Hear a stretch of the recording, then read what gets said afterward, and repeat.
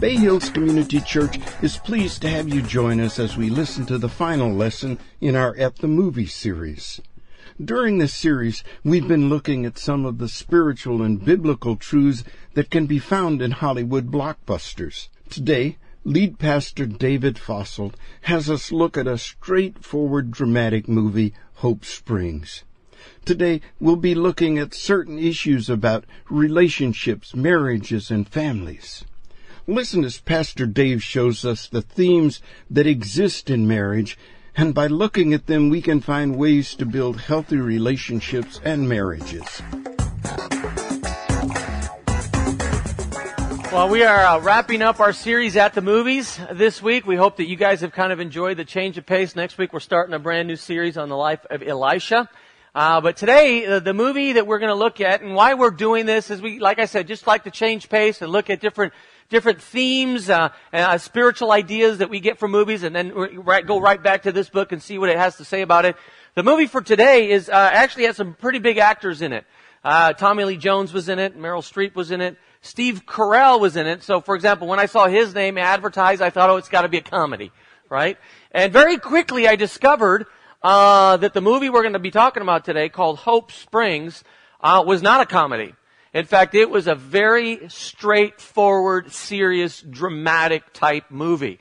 Now, one thing that I kind of need to say as we get going and kind of make a disclaimer, I realize that every time I've done this series called At the Movies, and we've done it like 3-4 times now, in a sort of way, I'm endorsing the movie that we're using, right? So even just 2 weeks ago when we did Les Mis, I was sort of endorsing it. I mean, I think it's one of the best books written, from the 1600s and on. And the movie, I enjoyed it. It was good. If you have a kid, last week, Wreck-It Ralph, I thought it was a pretty enjoyable movie. This week, I want to make sure you understand, I did not enjoy the movie. I was not entertained by the movie, and I would not recommend it. You go, then what the heck are we doing this morning? Look at that. Here's what happened to me. You know how it is sometimes when you go home and you kind of are doing work on the computer, but it's not really, it's not that it's mindless, but I was answering emails and such, and the TV was on in the background, and Hope Springs came on. And what I found myself doing is stopping and watching different scenes. And I'll be honest with you, I was captivated by how raw and how truthful it was when it came to portraying the problems and the pain that many married couples go through. I think, frankly, that's why I wasn't entertained by it at all, because I don't find people going through marriage issues and trouble entertaining.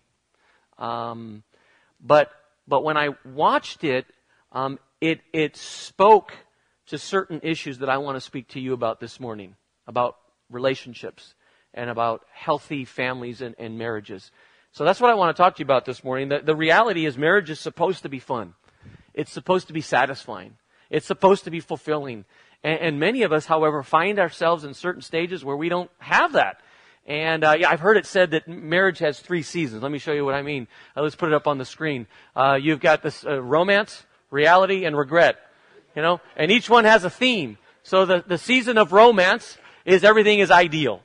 The season of reality is everything is an ordeal. And then the season of regret, you're looking for a new deal. And unfortunately, that's kind of how it is. And so what we're going to be talking about is if you find yourself in stage 2 or stage 3, what do we do about it? So, I was able to manipulate the clips and take some of the bad words out, and you're going to, it seems like a pretty fun movie. Like I said, to me, not so fun. But it did speak to some things I want to talk to you about this morning. So I want you to watch the first clip, and then we'll talk. Someone wrote into the editor of the newspaper. Here's what they said. Dear Abby, do all marriages go stale after 5 years? Ours has. My husband and I don't talk much anymore. We used to talk about our kids, but now they're grown and out of the house. I have no major complaints with my husband, but the old excitement is gone. We watch a lot of television, we read books, we have friends, but when we're alone, it's pretty dull. Sometimes we even sleep in separate bedrooms. Is there any way to recapture the old magic? Signed, the song has ended. In the clip you saw, the wife saying, it feels like we're two workers bunking in the same room. It feels like the only thing holding us together is the house, right?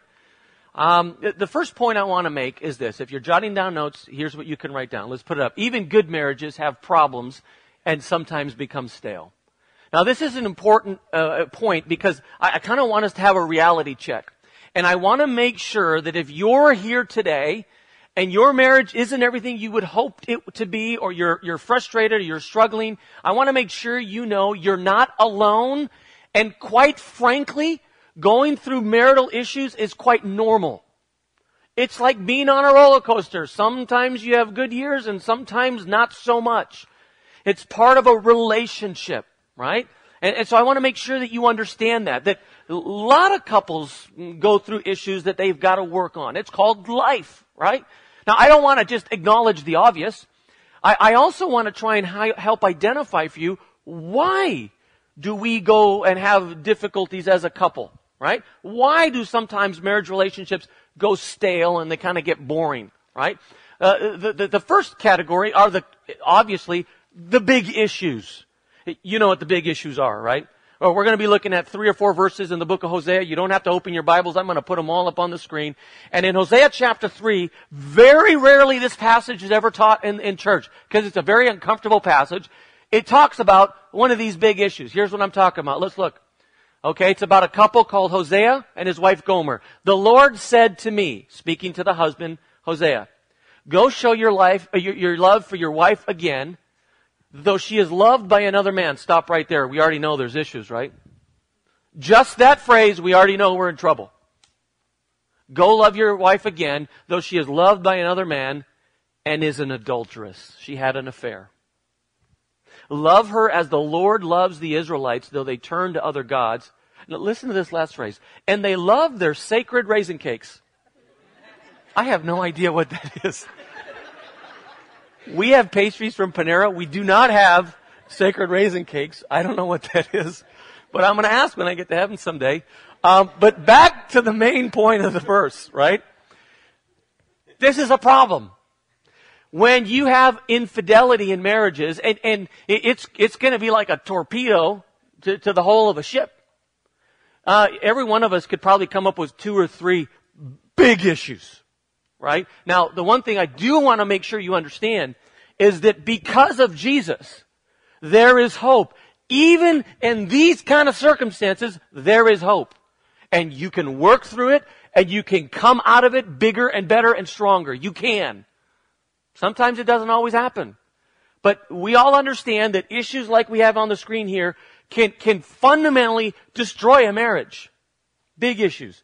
What many of us don't realize is it's not just the big issues that affect a marriage. Sometimes it's just a whole bunch of small little issues, like a woodpecker going out that tree, that damage the integrity of a marriage. Let me give you some relationship killers, some examples. You've got busyness. You know how that goes, right? You have kids, and then, one of you is up half the night and the other one's half the day, and then they get to a certain age and you got homework, and then you got ballet classes and piano classes and sports, and then his career and her career, and then you get stuff at church, and then you got friends, and then he's into football and she's into scrapbooking, and before you know it, you're just all busy. Right? And it's not that anybody's fault, right? You're just busy, and what you realize is you're filling your days and your weeks with everybody else except your spouse. All right? One of the biggest mistakes families make when they get overly busy, right, is they start cutting out one another. And those times that brought us together. You've got selfishness. We all have a selfish streak. Every single one of us. And you start applying it to marriage and you're in trouble. I've heard it said that a lot of us have what's called a buffet-style marriage. It's all about self-service. It's all about me. And if you're honest, sometimes we allow our selfish streak to impact our own relationship with our spouse. Irritability. We're just, someone once asked a wife, do you wake up grouchy? She said, no, I let him sleep in the morning. Some of us are just grouchy. I'm serious. We are grouchy. We think it's a form of humor, and I'm telling you, the first time it's funny. The second time, not so much. Some of us are just irritable, right? This is a dangerous one, slow drift. It's little by little by little, you just start drifting apart. Drifting apart. This next one, some of you are going to be surprised by. You stop pursuing and dating one another. Some of you are going, dating? I thought that's what I did before I gave her the ring. Every great marriage therapist and every great marriage book will say one of the most important things for a healthy marriage is to continue to pursue your spouse and to continue to go on dates with your spouse. And I'm going to tell you, you combine a couple of these bullet points together. I'm going to tell you one of the things that happened in my marriage a while back. And we caught it real quickly. We had bullet point number 1, busyness. I don't know any people that aren't busy. And then we started to realize when we did have an open night, right, what would we do? We would do what's called family night. Now, I love my daughters. My son's off to college, so it's me and 3 women in the house, right? And what we do on our family night, we go miniature golfing. What do we do? Go to Applebee's, go to a movie. We do something family. But the danger, and here's the issue, is that this book says you want a healthy marriage? You don't have a child-focused marriage. Have a spouse-focused marriage. And I'm all for family nights, but you best find a time when you're going out just with your spouse. And doing the exact same thing you did when you were dating. Just go to a movie in a restaurant just with her or him, right? Constant criticism. I came across this quote this past week. Let me read it to you. Faults are like headlights of a car. Those of others seem more glaring than our own. That's true, isn't it? No one knows your spouse probably better than you because you're with them and see them all the time. So you know their weaknesses. And you could just constantly pick away and constantly criticizing, never realizing you're not any Prince Charming or Cinderella yourself. Some of us are really good at knocking the other person down. We take each other for granted. We lack communication. I mean, really talk. Do you remember what it was like when you were dating? How many hours you would spend on the phone? Do you remember that? You'd be talking and talking. Okay, we done? Okay, goodbye. Are you still there? You hang up. No, you hang up. You hang up.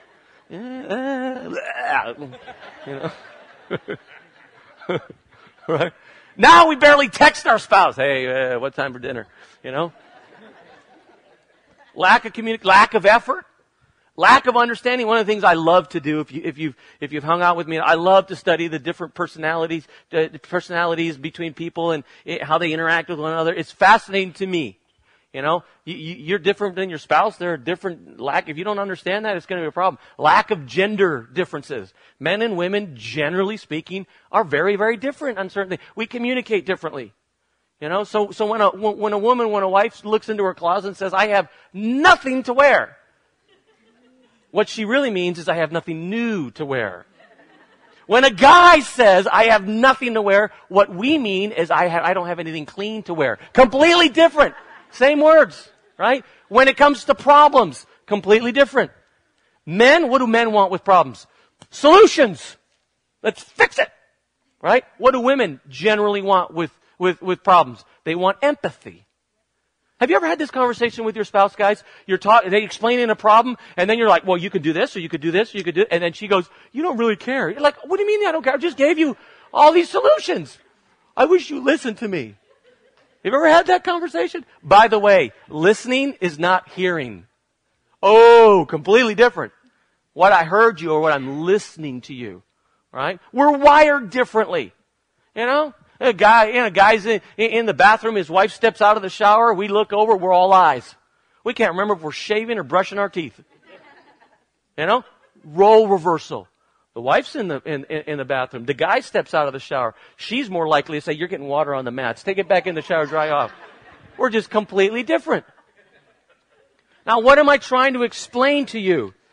Please put some effort into this. Do you have the courage to acknowledge there's a couple bullet points up there that are referring to your marriage? Your marriage. My challenge for each couple here today is improve your marriage by 1 or 2 points. On a scale of 1 to 10, you rate your own marriage. Figure it out. And whatever you are, increase by 1 or 2 points. You can do that. So if you don't really have a great marriage, you're like at a 2 or 3, you could go to 4 or 5, and you could at least make it average. If you're a 7, you best not be sitting here going, I sure hope someone else is listening. No. Why don't you make your marriage an 8 or a 9? I don't get it. I really don't. I don't understand how we're driving in the car. You're leaving here, church. You hear a rumbling in your engine. We have no problem taking it to the mechanic tomorrow. Something's going on. I don't know what's going on. I'm going to take it in. Right? You get a pain in your side. You're not feeling good. We have no problem going to Kaiser and asking our doctor to prescribe us something or try and fix us. This past week, at our home, a fixture went out, and then we started smelling like burning something. Heck, we called an electrician. We have no problem doing that. But when it comes to something far more valuable than a fixture or the engine of our car, our marriage, somehow or another, pride gets a hold of us. And no, we don't want to ask anybody what to do. Why not? Why not? Don't you value your marriage? Everybody has issues. Have the courage to try and figure out what to do. Now, I'm not going to tell you just what kills relationships. Let me flip it around now and give you some relationship saviors, some things that I have done. Okay, the first is books. It may surprise you to hear this from me. I do not like reading. At all. When I go on vacation, I do not take a book. People sitting by the pool reading a novel, I make fun of those people. Bombs, get them wet. Right? I don't like reading. But sorry, that was not in my notes. I do like learning. I do. And I've realized if I want to learn, I'm going to have to read. So that's why I primarily read, not for pleasure, but for learning. And when it comes to marriage, there are so many good marriage books out there. Now, there are a lot of bad marriage books out there. So I would encourage you, if you're interested, I'll give you a list of great marriage books. Some of the best 2 that I've recently come across are these right here. It's called For Women Only and For Men Only. We have them in the back there, or you can get them on Amazon. I know people bought them in between services. Why I like them is they're really short, right to the point. And, there's one book just, for men only. I don't have to read all about Sandy's stuff. I just read about what I'm supposed to do. I think this is helpful. Okay? Now, if not that, then how about a pastor? Quit thinking I'm too busy to help you. What do you think I'm here for? Or the rest of our staff? Now, I may not be able to sit down with you for 15 sessions, or I could at least point you in the right direction. Sit down with someone. If not a pastor, go to a counselor. I have a list of counselors that I can refer you to. There's 2 or 3 in this church that are very good. And you go, I don't want to sit down with someone from this church. Fine. There's other counselors. Let me put this next slide up there. One of the ones that I'm most impressed with recently is the Berkeley Christian Counseling Center. They're associated with the First Presbyterian in Berkeley. They have a staff of counselors. They're great from what I can tell. Sit down with someone who's an expert in this area. And they'll do some analysis and give you some ideas. I mean, why not? Right? If not a counselor, I was going to put older couple, but I changed it to wiser couple. Now, sometimes they are older in the sense that they've been around the block a few more times than we have. But you do know that one of the things that we're told in this book is that when we're going through issues, one of the best things you can do is find someone that can give you some advice based upon where they've been in the past. And there are 4 or 5 couples in this church that would be happy to sit down with someone, a couple, and go, we'll give you we'll tell you where we did well and where we didn't do so well. And why not? Why not do that? How about a small group? Every time we have small group Bible study signups, every time we have at least one group for marriages.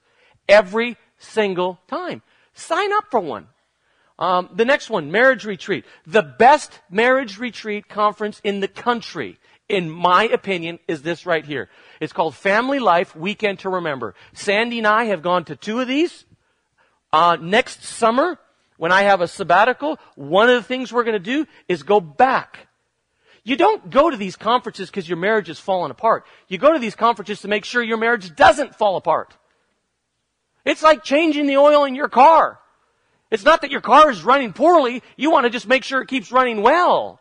And this is fun. And, there's one in Napa coming up in a couple months. There's one in Sacramento. There's one in Yosemite. Or you could travel further, And then the last bullet point. And the last bullet point I'm not putting up there because I'm supposed to. I'm a pastor. I'm telling you as a man and as a husband, God makes a difference in your marriage. He makes a difference. Don't miss what the first phrase of Hosea chapter 3 says. Let me show you. Let's put it up there. The Lord said to me. Are you praying for your spouse and for your marriage? And if not, why not? I mean, it could be as simple as 30 seconds every morning when you're taking a shower. It could be when you're commuting. I don't care. Or it could be with your spouse praying. I mean, I'm pretty certain you want God on your side. And He's saying part of that is prayer. So let's do it. Luke chapter 18 verse 1. One day Jesus told His disciples a story to show that they should always pray and never give up. Never give up. So here's my first point. We all got issues. So let's quit pretending we got perfect marriages. We all can improve by 1 or 2 points. So let's put some effort in. Let's put some effort in. The second clip, watch it, and then we'll talk. The second point, if you're jotting down notes, are husbands, take the initiative. Wives, wisely persevere, and together get busy. I don't mean like, woo, get busy. I mean, get busy doing about what we just talked about. Okay? Books or a retreat or a small group or something. Do something together. Now, you saw in that last clip, this word intimacy gets thrown around a lot. A lot of people, it's not just physical intimacy. There's so much more to that, like relational intimacy and recreational intimacy and conversational intimacy, so on and so forth. Okay? But I do want to address both husbands and then wives specifically. Now, verse 2 and 3 of Hosea chapter 3 is pretty earth-shattering because it adds to the story. And here's what we read. Hosea says, I bought her, referring to his wife, for 15 shekels of silver. You're like, what is going on here? Then I told her, my wife, you are to live with me many days. Here it comes. You must not be a prostitute or intimate with any man, and I will behave the same way towards you. What is going on here? Let me explain to you the historical context. What we believe has happened is that Gomer, his wife, has become a temple prostitute to a foreign god, to a pagan god. Now, we don't know if his wife has done this because of moral failure in her life or more likely financial desperation. She gets to a point where we don't have money for the rent, we don't have money to pay for the kids, to feed the kids. There's all I can do is go work as a prostitute at the temple. We don't know why she becomes this. We do know very, very clearly what God asks Hosea to do. And what he basically does in that first phrase right there, he literally, to get his wife back, has to pay her pimp off. To me, this is staggering. Until I remember what Jesus did for me. Until I remember what these tables represent. Until I remember what Paul says in the book of Ephesians, that I as a husband am to do for my wife as Jesus does for his spouse, the church. I am to do anything and everything I can to enhance my marriage and make my wife and our relationship better.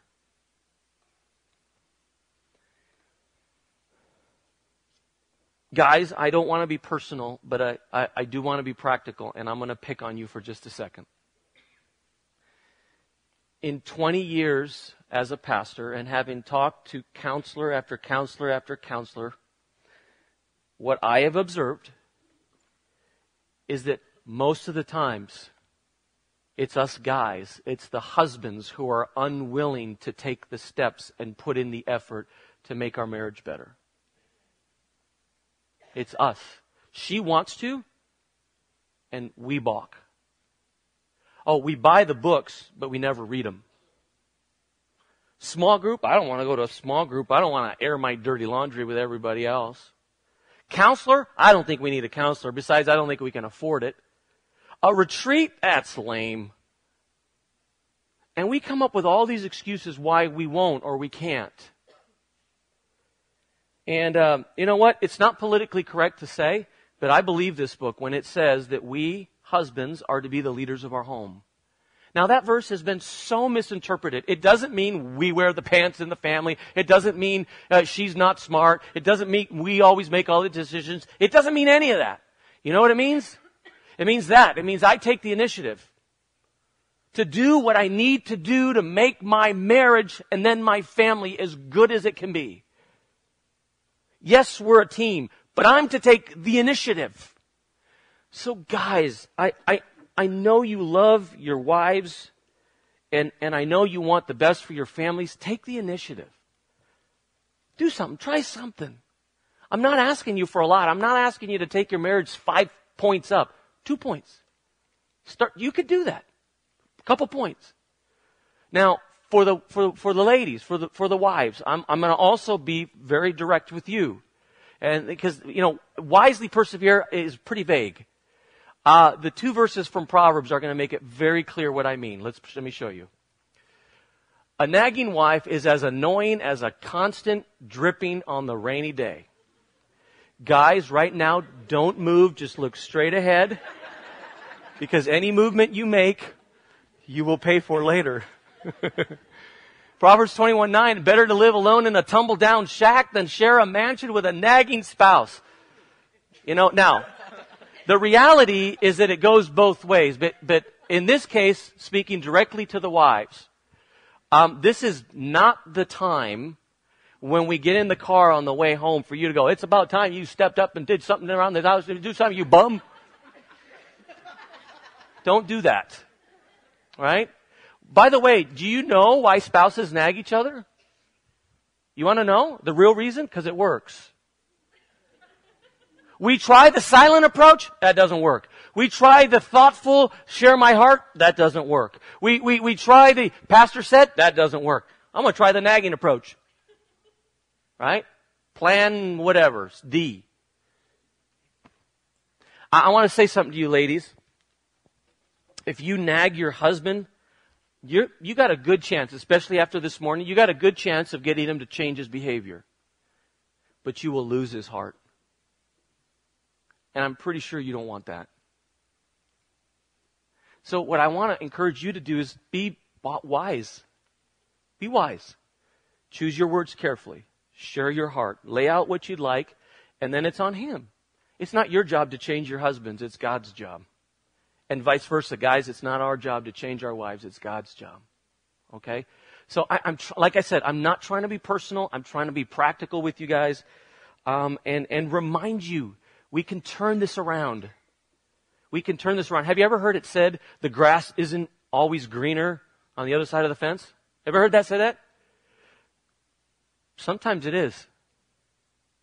Sometimes someone else's marriage is greener, better.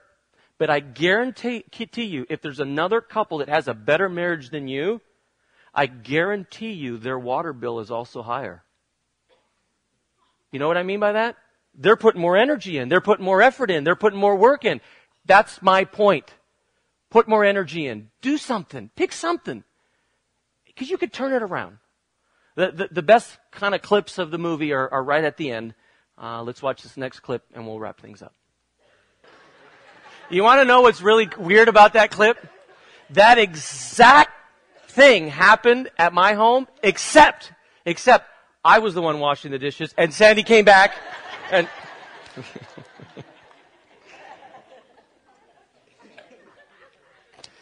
what you discover in verses 4 and 5 is why God tells us this rather horrific story about a couple whose marriages fall apart and is trying to be rebuilt. We're told in verse 5 that he's using the example of this wife who's unfaithful to her husband. He's using it as an example of God's people who have been unfaithful to their God. That's the point. The point is it's about God. You and God. In verse 5, here's how he wraps it up. Afterward, he says, the people will return and devote themselves to the Lord, their God. and to David's descendant, their king. In the last days, they will tremble in awe of the Lord and all of His goodness. If you want a better marriage, you got to do it with God. With God's presence, with God's power, with God's wisdom. With God, everything always is better. It's always better. The best way that I heard it explained, if you're a husband and a wife and you feel like you're miles apart, is kind of like this. There you got the husband on the left side of the screen and the wife, and they're miles apart, and they're like, okay, we listened to the message. We're not exactly completely sure still what to do. And I saw it in a book I read, explained, but sometimes maybe try a different approach. Maybe instead of trying to be a better husband and trying to be a better wife, try a different approach. And they had this diagram. Let's put it up there. Instead of guys trying to be a better husband, how about trying to be a more godly man? Get closer to God. Ladies, instead of trying to figure out a way to become a better wife, become a more godly woman. Love God more and better. And what will happen is that as the closer you get to God, you won't even realize it. What's actually happening is you're also getting closer to your spouse.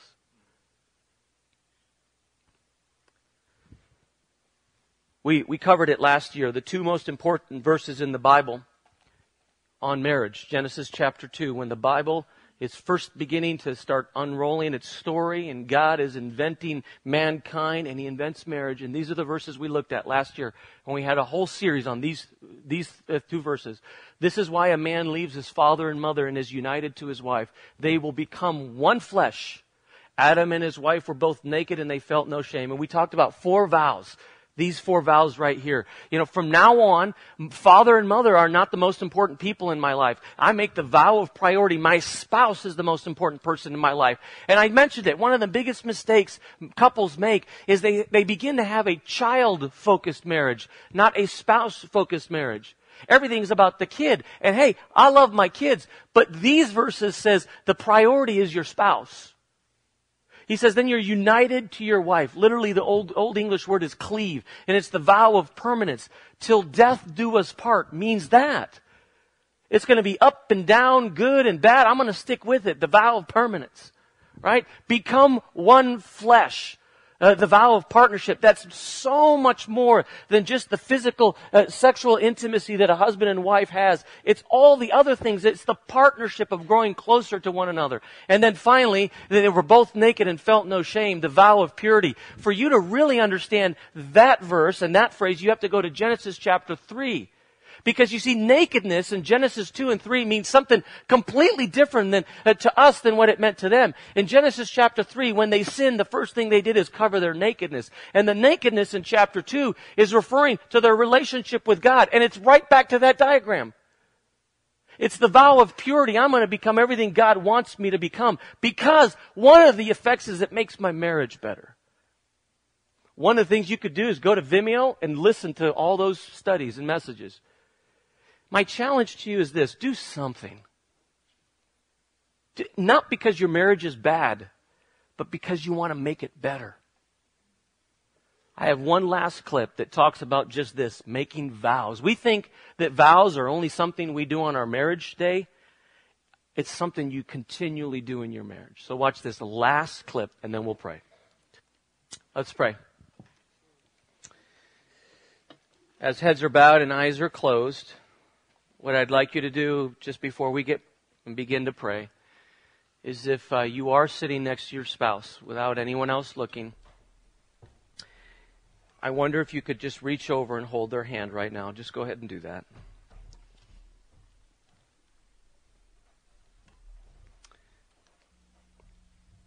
Heavenly Father, I want to, first of all, thank you for my spouse, Sandy. Father, I would ask that you help us make our marriage a couple points better, and we could lead by example.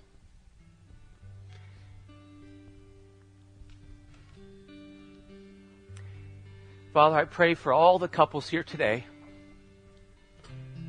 I pray that you would encourage them and remind them that marriage can be everything it was intended to be with your strength, your power, your wisdom.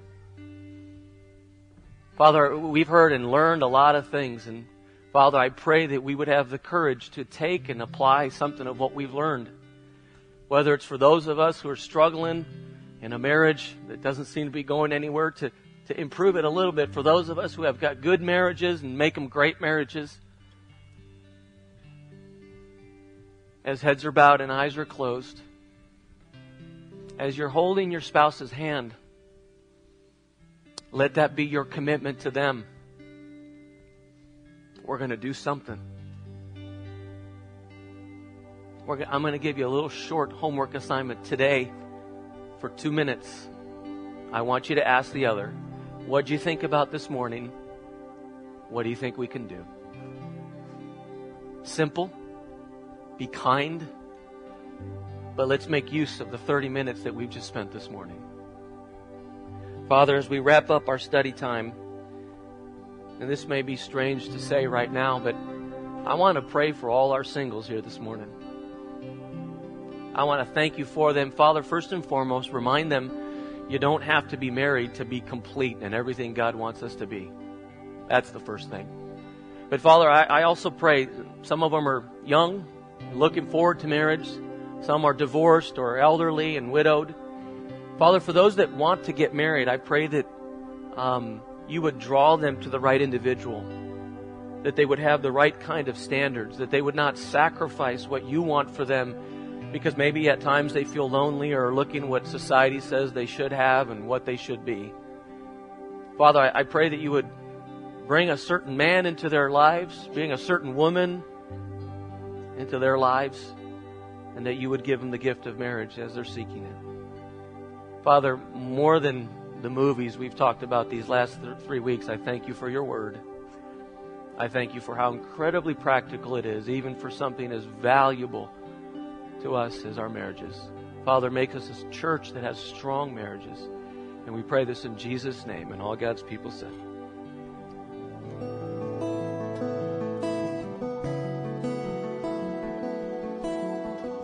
It's our hope that today's podcast has enriched your life and answered questions you may have had.